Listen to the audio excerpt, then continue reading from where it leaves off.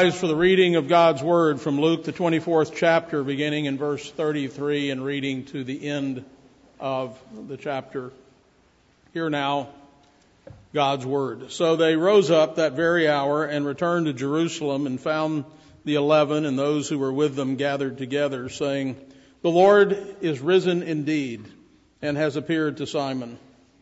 And they told about the things that had happened on the road and how he was known to them in the breaking of bread. Now as they said these things, Jesus himself stood in the midst of them and said to them, "Peace to you." And they were terrified and frightened and supposed they had seen a spirit. And he said to them, "Why are you troubled? And why do doubts arise in your hearts? Behold my hands and my feet, that it is I myself. Handle me and see. For a spirit does not have flesh and bones, as you see I have." When he had said this, he showed them his hands and his feet. But while they still did not believe for joy and marveled, he said to them, "Have you any food here?" So they gave him a piece of broiled fish and some honeycomb, and he took it and ate in their presence. And he said to them, "These are the words which I spoke to you while I was still with you, that all things must be fulfilled which were written in the law of Moses and the prophets and the Psalms concerning me." And he opened their understanding that they might comprehend the Scriptures. Then he said to them, "Thus it is written, and thus it was necessary for the Christ to suffer and to rise from the dead the third day, and that repentance and remission of sins should be preached in his name to all nations, beginning at Jerusalem. And you are witnesses of these things. Behold, I send the promise of my Father upon you, but tarry in the city of Jerusalem until you are endued with power from on high." And he led them out as far as Bethany, and he lifted up his hands and blessed them. Now it came to pass, while he blessed them, that he was parted from them and carried up into heaven. And they worshipped him and returned to Jerusalem with great joy, and were continually in the temple, praising and blessing God. Amen. And thus far the reading of God's Word, and all God's people said, "You may be seated."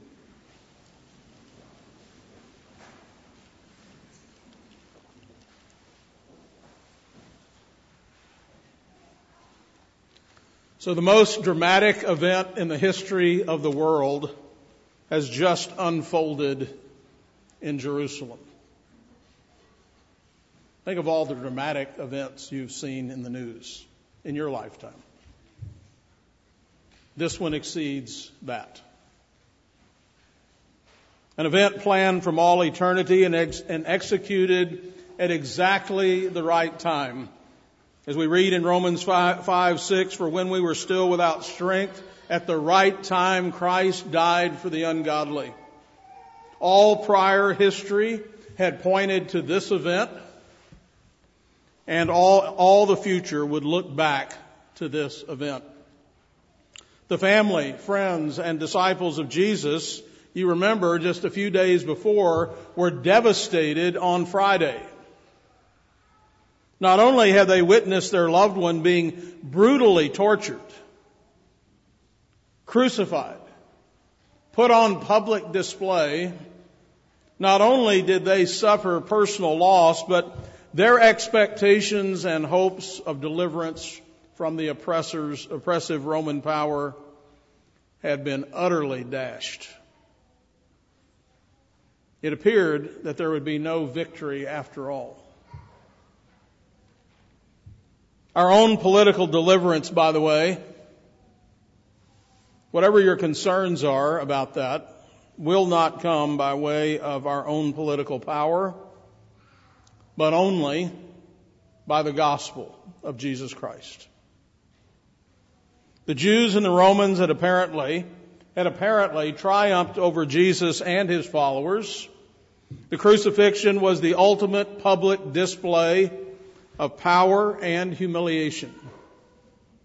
And so great fear still gripped all the disciples of Jesus. And on a much, much more minor level, imagine if I, your pastor, was suddenly arrested and killed. How would you feel right now if that happened 2 days ago? How would we as a church feel? Well, that's nothing compared to what this was. So that's the backdrop. God paints such glorious pictures. So we have this dark, foreboding backdrop for what's about to happen, for what is happening. So everyone in Jerusalem was well aware of the events of the last few days. It was the talk of the town. And now the disciples, who were in shock and wondering what is going to happen next, what's going to happen to us, little did they know that they were in for an even bigger shock. The group of women that went to the tomb were not only surprised to find the stone rolled away from the entrance and the body of Jesus missing, but they also received an incredible, really an unbelievable explanation from two men in shining garments. And so as a result, they made a beeline from the empty tomb to tell the 11 disciples and the others this incredible, unbelievable story. The burdened, guilty, and hopeful Peter ran as fast as he could to the tomb to see for himself. We will learn later that Jesus had appeared to him. All of this sets the stage for what would happen then over the next 40 days. So we ended our story last time with this scene in verses 28 and 29. Then they drew near to the village where they were going, and Jesus, indicated that he would have gone farther, or he would like to go further, we should say, but they constrained him, saying, "Abide with us, for it is toward evening, and the day is far spent." And he went in to stay with them. So remember, they realized who this is now, and now they're begging him to stay. They have now become enamored with what Jesus has to teach them. They're constraining him. You can't go now. It's all starting to make sense. Now it came to pass, as he sat at the table with them, he took bread, blessed it, and broke it, and gave it to them. Then their eyes were opened, and they knew him. And he vanished from their sight. And they said to one another, "Did not our hearts burn within us while he talked with us on the road and while he opened the Scriptures to us?" And so these two disciples, as they discussed it between themselves, realized that the whole time, of course, they were talking to Jesus, they had a sense of something was going on. Something's odd here. This, and you've had those kinds of experiences where something just seemed unusual, and then something would be revealed. You'd find out, as they did here, that was Jesus. Now, there's a lot of mystery here. That's one of the great things about the Bible. God is infinite. He doesn't tell us everything. He doesn't show us everything. In fact, He doesn't show us most things. He shows us everything we need to see. He tells us everything we need to know. And so there's mystery here because we're dealing with God. We're not going to figure God out. We're not going to put him in a box. God is infinite. So we would expect there to be mystery with God. So we talked last time I preached 2 weeks ago about the road to Emmaus, where Jesus appears and walks with these disciples. And now today we want to talk about the road from Emmaus. So they've come from Jerusalem, and now they're going to Emmaus, and they're going to leave Emmaus and go back to Jerusalem. Things have dramatically changed. In one sense, the daytime had now turned to night, but in another sense, nighttime has now turned to day. In the words of Psalm 30, verses 11 through 12, "You have turned for me my mourning into dancing. You have put off my sackcloth and clothed me with gladness, to the end that my glory may sing praise to you and not be silent. O Lord my God, I will give thanks to you forever." And we read in verse 33, "So they rose up that very hour and returned to Jerusalem." They didn't have a telegraph, no cell phones, no way to get this message. There was just one way, and that was to beat it back to Jerusalem. Remember, the two disciples and Jesus had traveled in the early evening to Emmaus from Jerusalem, a 20-mile journey that followed a physically and emotionally exhausting week. They arrive in Emmaus near nightfall and have a meal together. So I want you to try to fathom the excitement of the news of the revelation that Jesus was indeed raised from the dead. He's revealed in an instant. The light comes on, and immediately he vanishes. Now what? It wasn't like they could go to bed and get some rest, right? I will sleep on it. So, again, they couldn't pick up their phone and call back to Jerusalem and report to the apostles, so they make a beeline back to Jerusalem right now. This was the biggest news in the history of the world. This radically changed everything. It is the duty of all those to whom Christ has manifested himself to let others know what he has done for them. As Peter and John would say in Acts 4:20, we cannot help but speak the things which we have seen and heard. We can't help it. I remember reading, I think it was John MacArthur's book on charismatics. I may be wrong. It was a book about charismatics, and some guy was giving his experience. And it was so ridiculous and silly and really near blasphemous that he was watching on TV an episode of Laverne and Shirley. And the TV went blank and Jesus appeared to him. Now that's not the silly part. The silly part is after Jesus left, he finished watching Laverne and Shirley.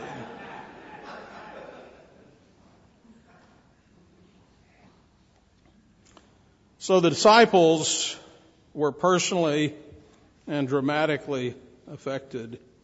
And again, if we have our eyes open to see the risen Savior, neither can we be constrained. Verse 33, and found the 11 and those who were with them gathered together. It's likely that the term the 11 had already become shorthand or a nickname for the apostles. Whether all 11 of them were actually present at a given time or location, that was just a way of talking about the 11 minus Judas. You'll remember that Cleopas and his fellow disciples, perhaps remember his wife, had been with this group the day before. Hiding in fear, the apostles were huddled together with the remaining followers of Jesus, no doubt waiting for the next shoe to fall, given the stresses that they'd all been through over the previous days. Boy, that's an understatement. Given the conflicting information they were receiving, the death and burial of Jesus, and now an empty tomb reported. And so, picture Cleopas and his companion busting into a room full of fragile and fearful men and women just like us. Imagine the back doors busting open. And here's what they said, verse 34. The Lord is risen indeed and has appeared to Simon.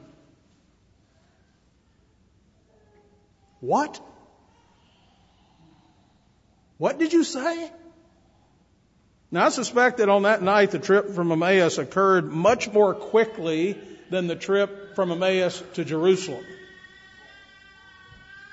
As the disciples, hot and sweaty and out of breath, began to speak, surely there was a hush that came over the room. They weren't the same dejected people who had left the day before. He is risen. He is risen indeed. This is a phrase that will be adopted by the Christian church and is used until this day. This phrase is the exclamation point of the gospel. Simon Peter had seen Jesus before the rest of the disciples, as we know from 1 Corinthians 15:5, where it is said he was seen by Cephas and then by the 12. The angel having instructed the women to tell Peter about it, Mark 16:7, for his comfort. Remember, he was feeling pretty guilty. You know why? Because he was guilty. You should feel guilty when you're guilty. It's highly probable that Jesus appeared to Peter that same day, though we have no particular record of it to confirm the word of these two messengers. Verse 35, and they told about the things that had happened on the road from Jerusalem to Emmaus, and how he was known to them in the breaking of the bread. We remember the moment we picked up the bread with him. It was the aha moment. That's who he is. The breaking of the bread, very significant in this narrative.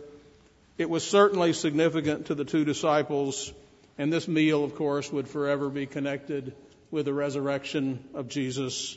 It was here that Jesus clearly revealed himself to them. And I think it's intended for us to continue to look for Jesus at the table of the Lord. To have our eyes opened again and again, for us to remember that he is risen indeed, and that changes everything. If it doesn't change everything, then your eyes haven't been opened. If it doesn't change your marriage, if it doesn't change your child rearing, if it doesn't change the way you work, if it doesn't change your friendships, if it doesn't change the music you like, if it doesn't change the way you dress, if it doesn't change the way you talk, if it doesn't change everything, then you didn't see him. Because if you see him, it can't help but change you. Now, as they said these things, verse 36, Jesus, imagine they're telling this, and there's this sense of unbelief, and Jesus himself stood in the midst of them and said to them, peace to you. But they were terrified and frightened and supposed they had seen a ghost. And he said to them, why are you troubled? And why do doubts arise in your hearts? I always see just a little bit of humor here. What's the deal? I told you I was going to rise from the dead. Here I am. Why are you so surprised? Jesus had revealed himself prior to this to his disciples in the Scriptures by his teaching, by his miracles, including raising the dead, by his life, by the testimony of other witnesses by now. Yet their faith was very weak. Even as he appears before their eyes, they find it hard to believe. We're also surrounded by the evidence of his resurrection, and yet we too struggle to believe.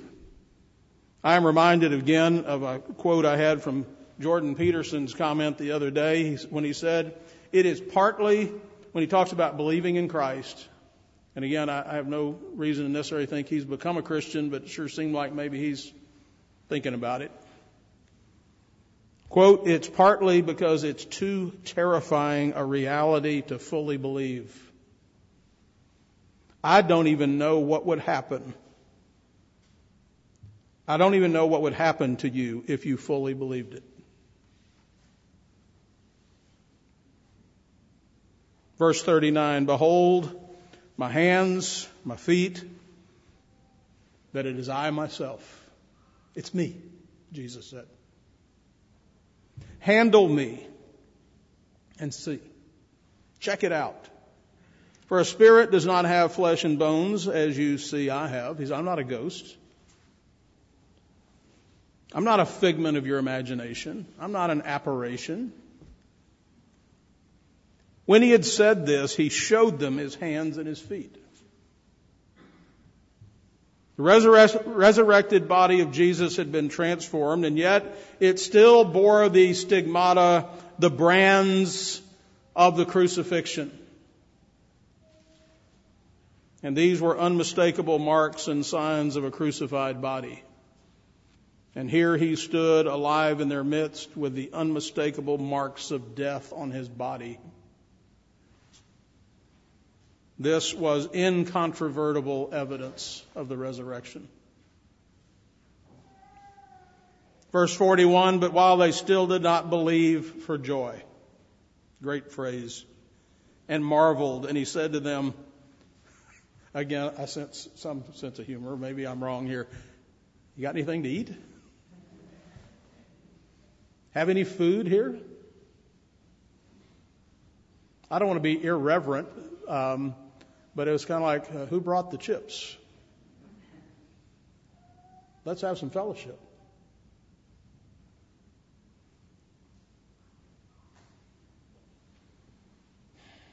In other words, it was, when it says they did not believe for joy, it was too good to be true. We can't believe it. Can you even imagine? Can you picture that moment? Don't you wish you could have been there?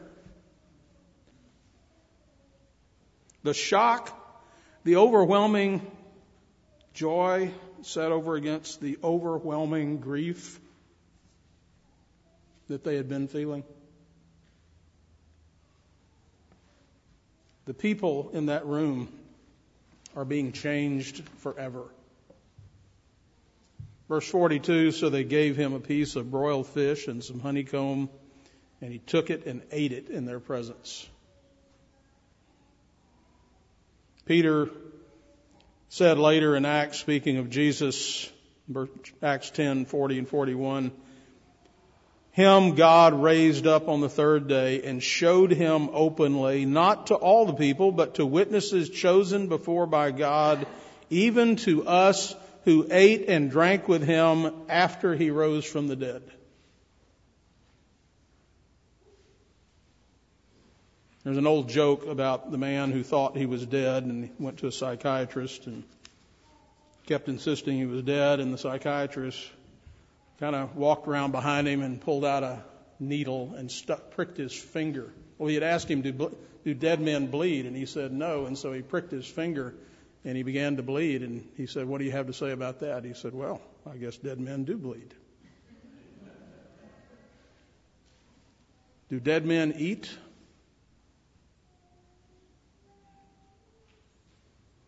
Jesus is eating. Dead men don't eat.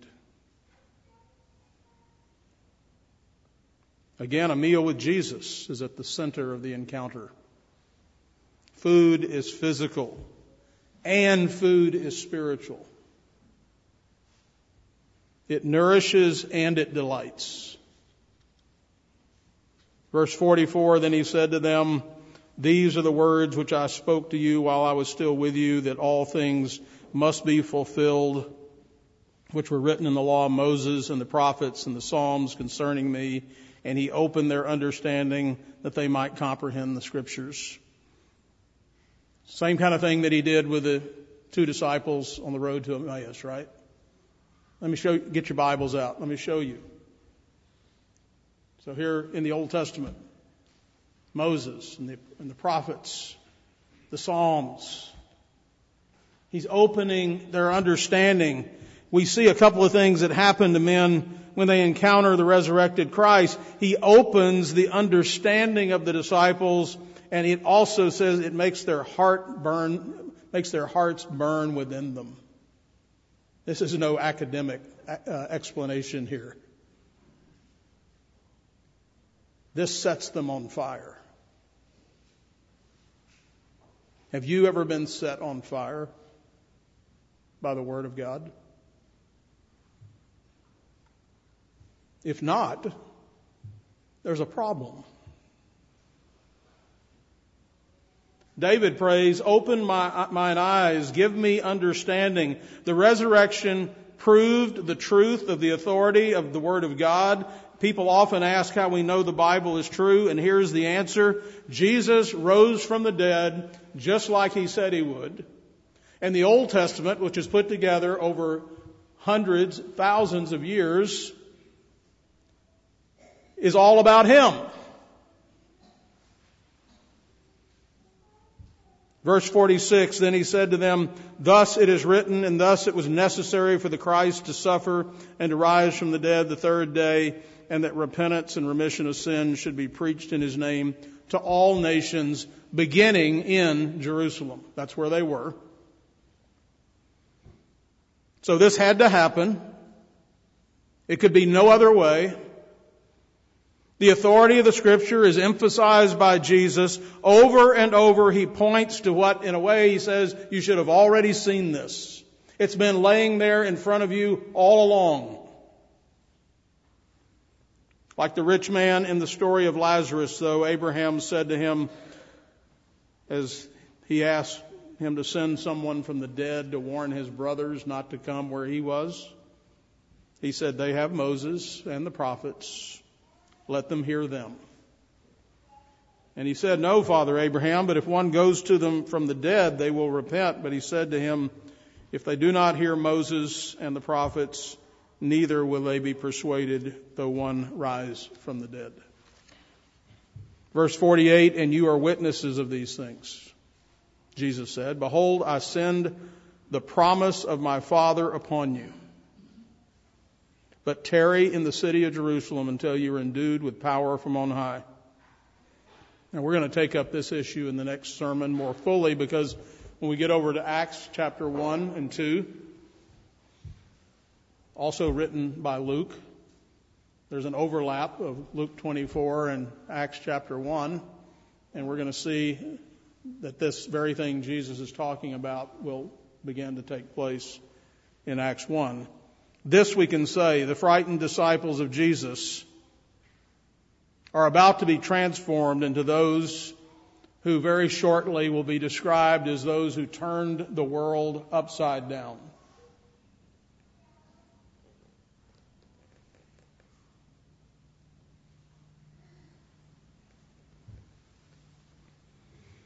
Verse 50, and He led them out as far as Bethany, and He lifted up His hands and He blessed them. Now it came to pass, while He blessed them, that He was parted from them and carried up into heaven. And what a way to end the day. Jesus gives a benediction, a good word. He has taught them again to look to the Scriptures as true, as powerful, as authoritative, and so now He leaves them with this good word from God. I want to close this morning with a few implications of the resurrection. It verifies the deity of Jesus Christ. Romans 1:4, Paul, a bondservant of Jesus Christ, called to be an apostle, separated to the gospel of God, which He promised before through His prophets in the Holy Scriptures, concerning His Son, Jesus Christ our Lord, who was born of the seed of David according to the flesh, and declared to be the Son of God with power according to the Spirit of holiness. How? By the resurrection from the dead. That proves it. He wasn't just a good man. He wasn't just a prophet. It also demonstrates that He has all authority in heaven and on earth. Jesus came and spoke to them, saying that all authority has been given to me in heaven and on earth. Therefore, Acts 2:36, let all the house of Israel know assuredly that God has made this Jesus, whom you crucified, both Lord and Christ, the Messiah, the Savior.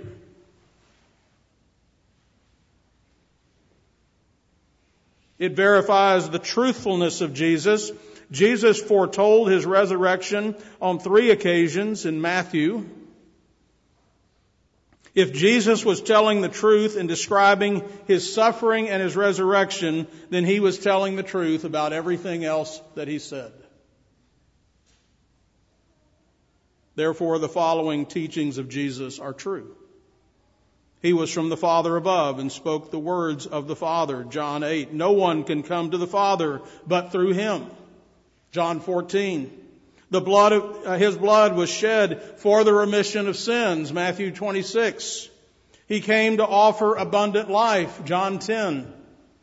He went to prepare a place for us, John 14. There will be a resurrection of the dead and an ensuing judgment, John 5:12 and Acts 17.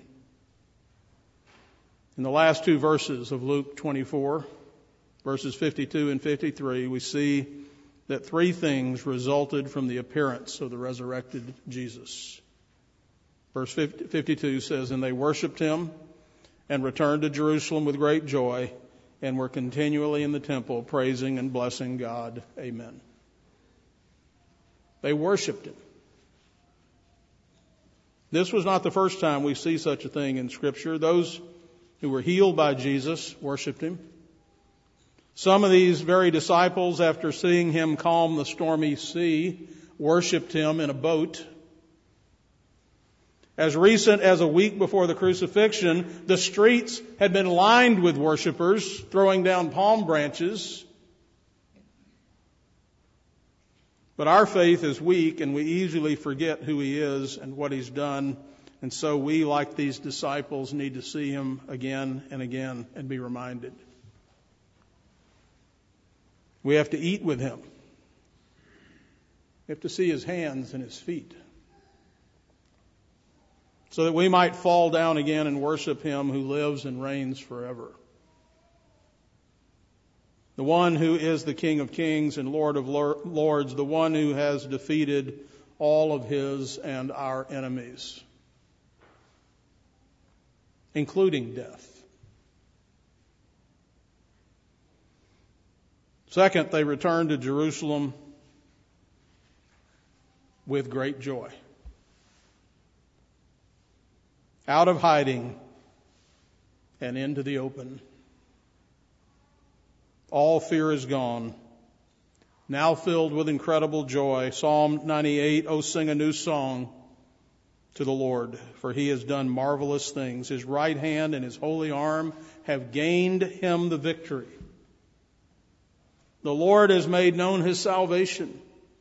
His righteousness he has revealed in the sight of the nations." Here's a great example of how the Psalms talk about Jesus and his resurrection. He has gained us the victory. They were continually, third, in the temple praising and blessing God. There was no sleeping in. I think we'll stay home this morning. No, they're getting together down there at the temple to praise God. I'm going to be there. I want in on that. There was no mere private religious experience for these disciples. It was a public event that could not be contained as a secret. Praise the Lord. I will praise the Lord with my whole heart in the assembly of the upright in the congregation. And so, in memory of all these events, we too have assembled in the congregation to worship and praise and bless the Lord. We come to eat with him, we come to see him, we come to hear him, and to be filled with his joy. Amen. Let's pray. Father, you know our frailty and the weakness of our faith. We are no different from these early disciples. We believe, but help our unbelief. Grant to us a fresh view of our resurrected Lord. Open the Scriptures to us that our minds might be enlightened and our hearts warmed. Help us to grasp the implications of the resurrection, both for our personal lives and families as well as for the world around us. And may our sorrow be turned to gladness. May our fear be turned to boldness. And may we be filled with your joy and strength. We pray in Jesus' name. Amen.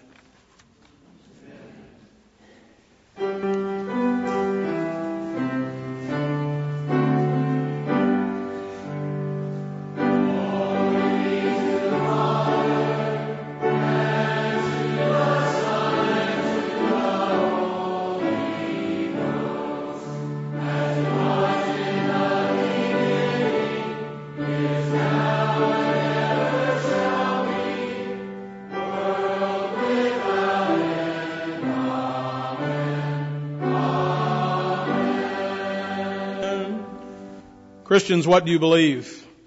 We believe in one God, the Father Almighty, maker of heaven and earth, of all things visible and invisible, and in one Lord Jesus Christ, the only begotten Son of God, begotten of his Father before all worlds, God of God, light of light, very God of very God, begotten, not made, being of one substance with the Father, by whom all things were made, who for us men and for our salvation came down from heaven and was incarnate by the Holy Spirit of the Virgin Mary, and was made man, and was crucified also for us under Pontius Pilate. He suffered and was buried, and the third day he rose again according to the Scriptures, and ascended into heaven, and is seated at the right hand of the Father. And he shall come again with glory to judge both the living and the dead, whose kingdom shall have no end. And we believe in the Holy Spirit, the Lord and giver of life, who proceeds from the Father and the Son, who with the Father and the Son together is worshipped and glorified, who spoke by the prophets.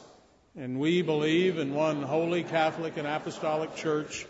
We acknowledge one baptism for the remission of sins, and we look for the resurrection of the dead and the life of the world to come. Amen. The Lord be with you. The Lord bless you. Lift up your hearts. We lift them up to the Lord. Let us give thanks to the Lord our God. It is good and right to give him thanks and praise.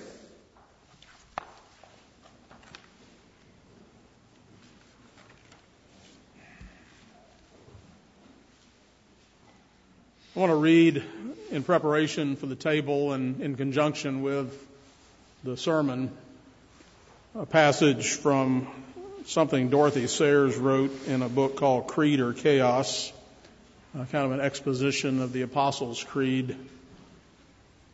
She said, when Judas sinned, Jesus paid.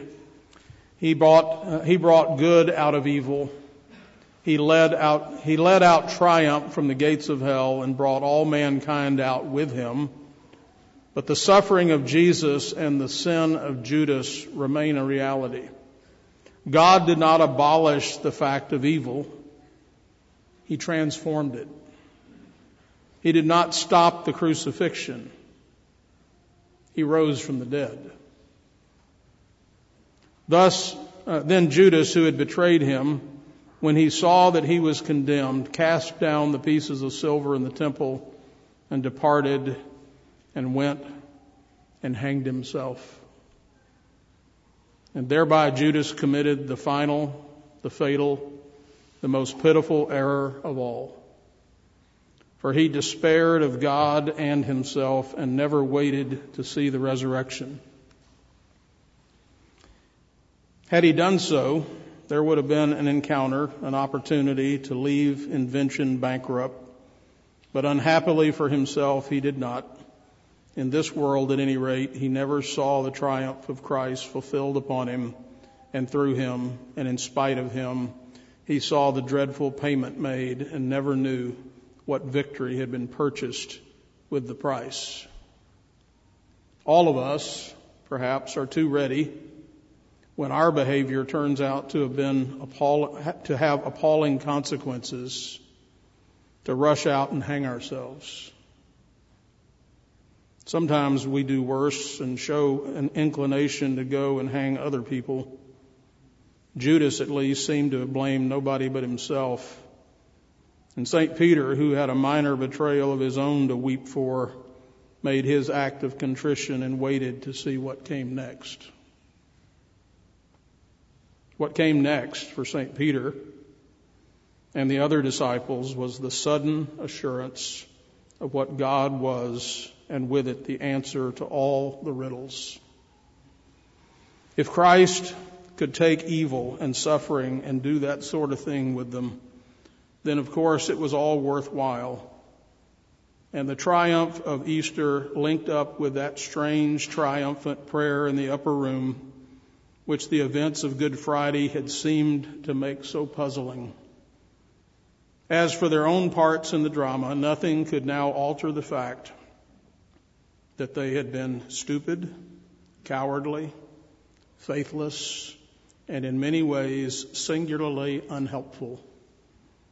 But they did not allow any morbid and egotistical remorse to inhibit their joyful activities in the future.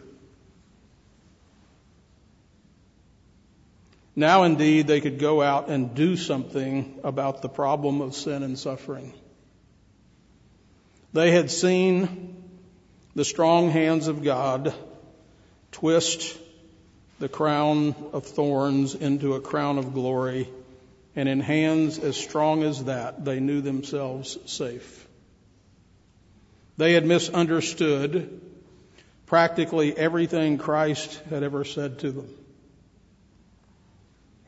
But no matter.